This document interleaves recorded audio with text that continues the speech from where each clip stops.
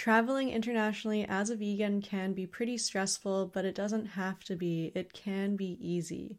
From this episode, I hope you'll take away 3 things.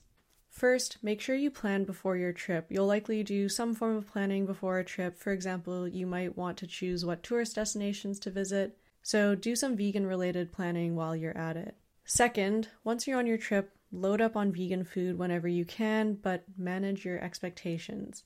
Finally, it's okay to make mistakes. If you eat something not vegan by accident, you're still vegan. As I like to say, focus on progress over perfection.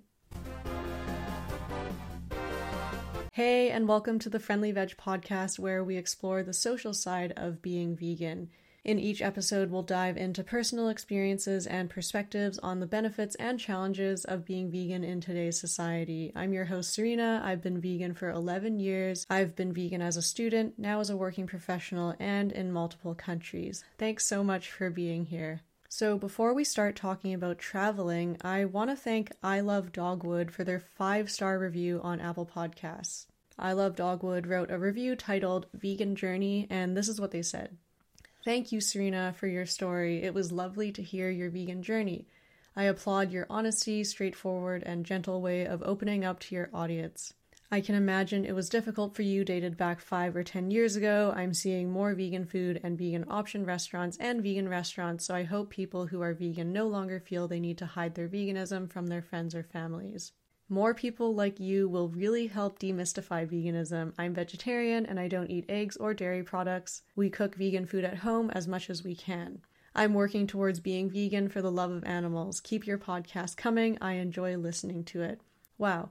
Seriously, thank you so much for the kind words. I'm smiling so much saying this because it truly means so much to me. Thank you so much. I Love Dogwood. Now, if you would like to support me as well, please leave a rating on Apple Podcasts, Spotify, or on YouTube. But if you're not listening on any of those platforms, feel free to take a screenshot of your podcast player, post it on your Instagram story, and then tag me at friendlyveg_. I'm super curious to see who is listening, and I would appreciate you letting me know. Okay, let's get into it. So let's say you've just booked a big trip. You're going abroad. You're excited. Now, whether you're traveling to visit family, friends, attending a wedding, which has been my reason for travel recently, or you're just traveling for fun, you're probably going to do some planning. Because you're so excited for your trip, you might have already Googled best things to do in your destination. You might have decided that the first day you'll go to a museum, but the next day you'll spend time with your family, etc. No matter what, you'll likely do some form of planning, and because you're already in this planning mindset, it makes sense to add in some vegan-related planning as well. So this is what I do when I plan a trip, and this is what I suggest you do as well. Make a list of all the vegan restaurants you want to visit. Plan your trip around these restaurants, but try to choose restaurants in different neighborhoods. I really like doing this because restaurants are typically located in interesting places. Because it can be tough to figure out which neighborhoods to visit, especially if you're visiting a really big city. So by choosing a neighborhood to explore based on the restaurants located in it, it sort of makes your decision-making process easier. I actually did this when I went to Singapore. So my partner Tim and I, we didn't know what we wanted to see, but we knew we wanted to eat a lot of vegan food. So we rented bikes and biked all around Singapore to try different vegan restaurants, and it was like a vegan food tour. And I got to see neighborhoods in Singapore that I don't think I would have seen otherwise if I had just looked up something on Google like top things to do in Singapore. So again, planning your trip around vegan restaurants is a great way to push yourself to see different parts of the place you're visiting that you wouldn't have seen otherwise. But how do you know what restaurants are vegan? Well, actually, it's easy. You can use happycow.net for this, which is an awesome website that lists vegan options in pretty much any destination you can possibly travel to. But you can also use Google Search and Google Maps. So why both Google and Google Maps? Well, because I've found that the search results returned from Google are slightly different than the ones returned by Google Maps. Google Maps search seems to incorporate details from restaurant reviews, so when you search vegan restaurants on Google Maps, you might see a lot of restaurants show up, and it might be surprising how many restaurants seem to be vegan friendly. But if you look closely, you might find restaurants that are not vegan where the reviews are like, this restaurant doesn't have good vegan options. But that's really useful to know too, so you know to not go to those restaurants. Okay, so at this point you've identified vegan restaurants you want to visit. and you've identified neighborhoods you want to visit, but while on your trip, you might find yourself in unknown neighborhoods or at a non-vegan restaurant, and this can be very stressful in the moment, but you can plan for this. So before your trip, look up details about the local cuisine on Google. For example, in preparation for a recent trip to Malaysia, I Googled, is Malaysian food vegan friendly? And I Googled common Malaysian food ingredients. There are so many resources online to make use of, so make sure you use them.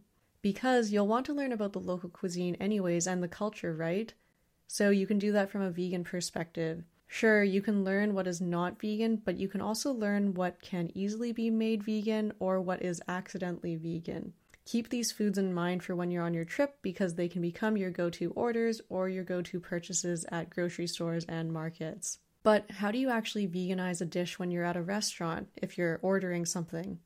Well, you'll probably have to learn the local language a bit if you don't know it already. But keep in mind that vegan is a term, it doesn't necessarily exist in every language or culture, so again, make sure you do your research. But rather than just learning the word vegan, learn the word for without, no, and then eggs, butter, milk, dairy, etc. With this vocabulary, you'll be able to order modified versions of local dishes to make them vegan. But really, don't just learn vegan-related vocabulary.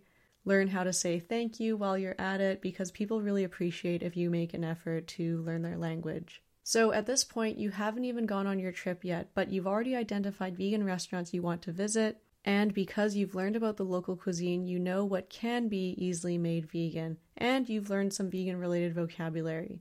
This is all great, so let's talk about how to navigate being vegan while actually on your trip.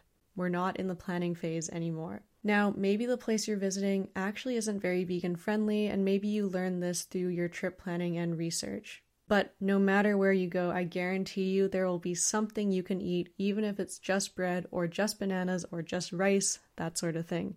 If this is the case, load up on vegan food when you can. Eat the foods you can eat in abundance. That might mean eating a larger than normal meal at a restaurant or storing snacks from the grocery store or market in your hotel room or wherever you're staying. What this looks like for me and what it has looked like for me in the past when I've been traveling in Asia is if I pass by a convenience store or a market that has vegan-friendly bread or dumplings or even rice, I will buy a bunch to save for later in case I haven't found anything vegan that day. So I know that no matter what, once I get back to wherever I'm staying, there will be some vegan snacks and something that I can eat waiting for me. But you might be thinking now, wow, I don't just want to eat bread all day while on a trip, and that's fair, but to this I say temper your expectations. You might unfortunately be in a location that isn't very vegan friendly, or maybe you didn't have time to do your research before your trip. Maybe you will just have to eat a plain bagel from Starbucks every day for breakfast. This is what I've sometimes done in Asia when I've been traveling with Tim. For some reason, there's Starbucks everywhere, and you can always find plain bagels at these Starbucks, which is great actually. And it's fine for me, but Tim still struggles with this despite being vegan for 5 years, and I'll let him speak for himself another time, but he does feel, at times, somewhat unsatisfied with regards to food while on trips. Whereas for me, I try to focus more on the excitement of being in a new location, and yeah, I'm okay with eating the same food over and over again. As long as it's vegan, I'm happy. But whether you're like Tim or you're more like me, again, it's completely valid, but I do suggest you try focusing on the excitement of being in a new location rather than focusing on the food aspect. But despite all the planning and preparation, and despite your positive mindset, when you're traveling, you might accidentally eat something not vegan because things do happen. This happened to me when I was in Pakistan. So my first meal in Pakistan was chana that a friend took me to eat. By the way, by chana, I mean chana masala, so a chickpea curry, but my friend called it chana, so I'll just call it chana. Anyways, my friend took me to get vegetarian chana, but my first bite, literally my first bite, I bit into a chicken bone. And I was pretty shocked. It was unfortunate and also a bit funny, actually. And my friend felt so bad, but I just shrugged it off because you can't be perfect, especially when you're traveling. But Pakistan was not an isolated incident. This happened to me in Malaysia recently as well. I ordered nasi goreng, so fried rice with no egg, but it came with egg. So I just picked out the egg and didn't eat it. It actually happened a second time in Malaysia where the fried rice came with not just an egg, but it came with one single sardine, which was definitely unfortunate. So like me, you might accidentally eat something not vegan when you're on a trip. Don't beat yourself up over this. It's okay. Again, focus on progress over perfection. But what happens if you become friends with locals and they offer you something that isn't vegan? Maybe they don't understand what vegan is, but they've made that food especially for you. Of course, you could refuse, but depending on your level of comfort and out of respect for that person's generosity and positive intention, you might want to eat just a bit of the non-vegan food, and hear me out. Again, this is a story from Pakistan, so my friend invited Tim and I for a home-cooked meal with his mum. She made a special dish just for us because she knew we were vegan, which was so nice of her, right?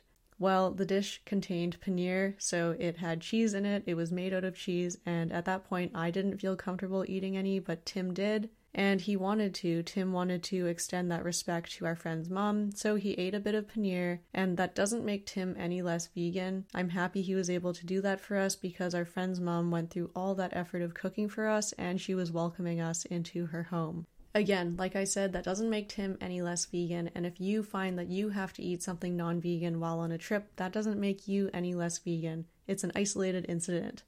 So that's it. Traveling as vegan, again, it can be stressful, but it doesn't have to be. Plan before your trip. While on your trip, load up on vegan food when you can.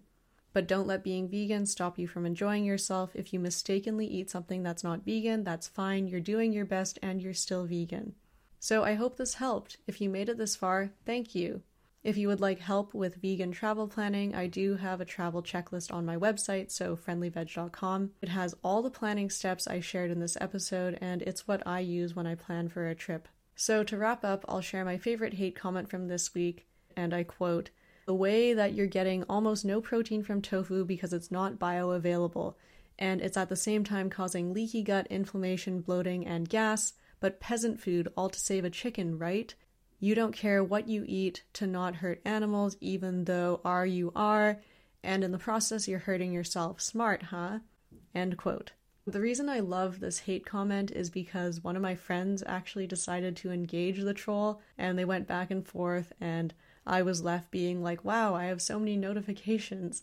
I generally either ignore hate comments or I reply graciously if they ask me a question, and really I try to choose kindness above all else because there's always a possibility that the person making the hate comment is just misinformed and looking to learn. I hope by showing you how I deal with hate comments, I can inspire you to, choose kindness even when dealing with somebody who is coming across as abrasive. Finally, if you enjoyed this episode, you might want to join my mailing list. I share vegan tips, easy recipes, and answers to your questions every 2 weeks, directly to your mailbox. You can subscribe at friendlyveg.com. Thanks so much for listening, and I'll talk to you next time.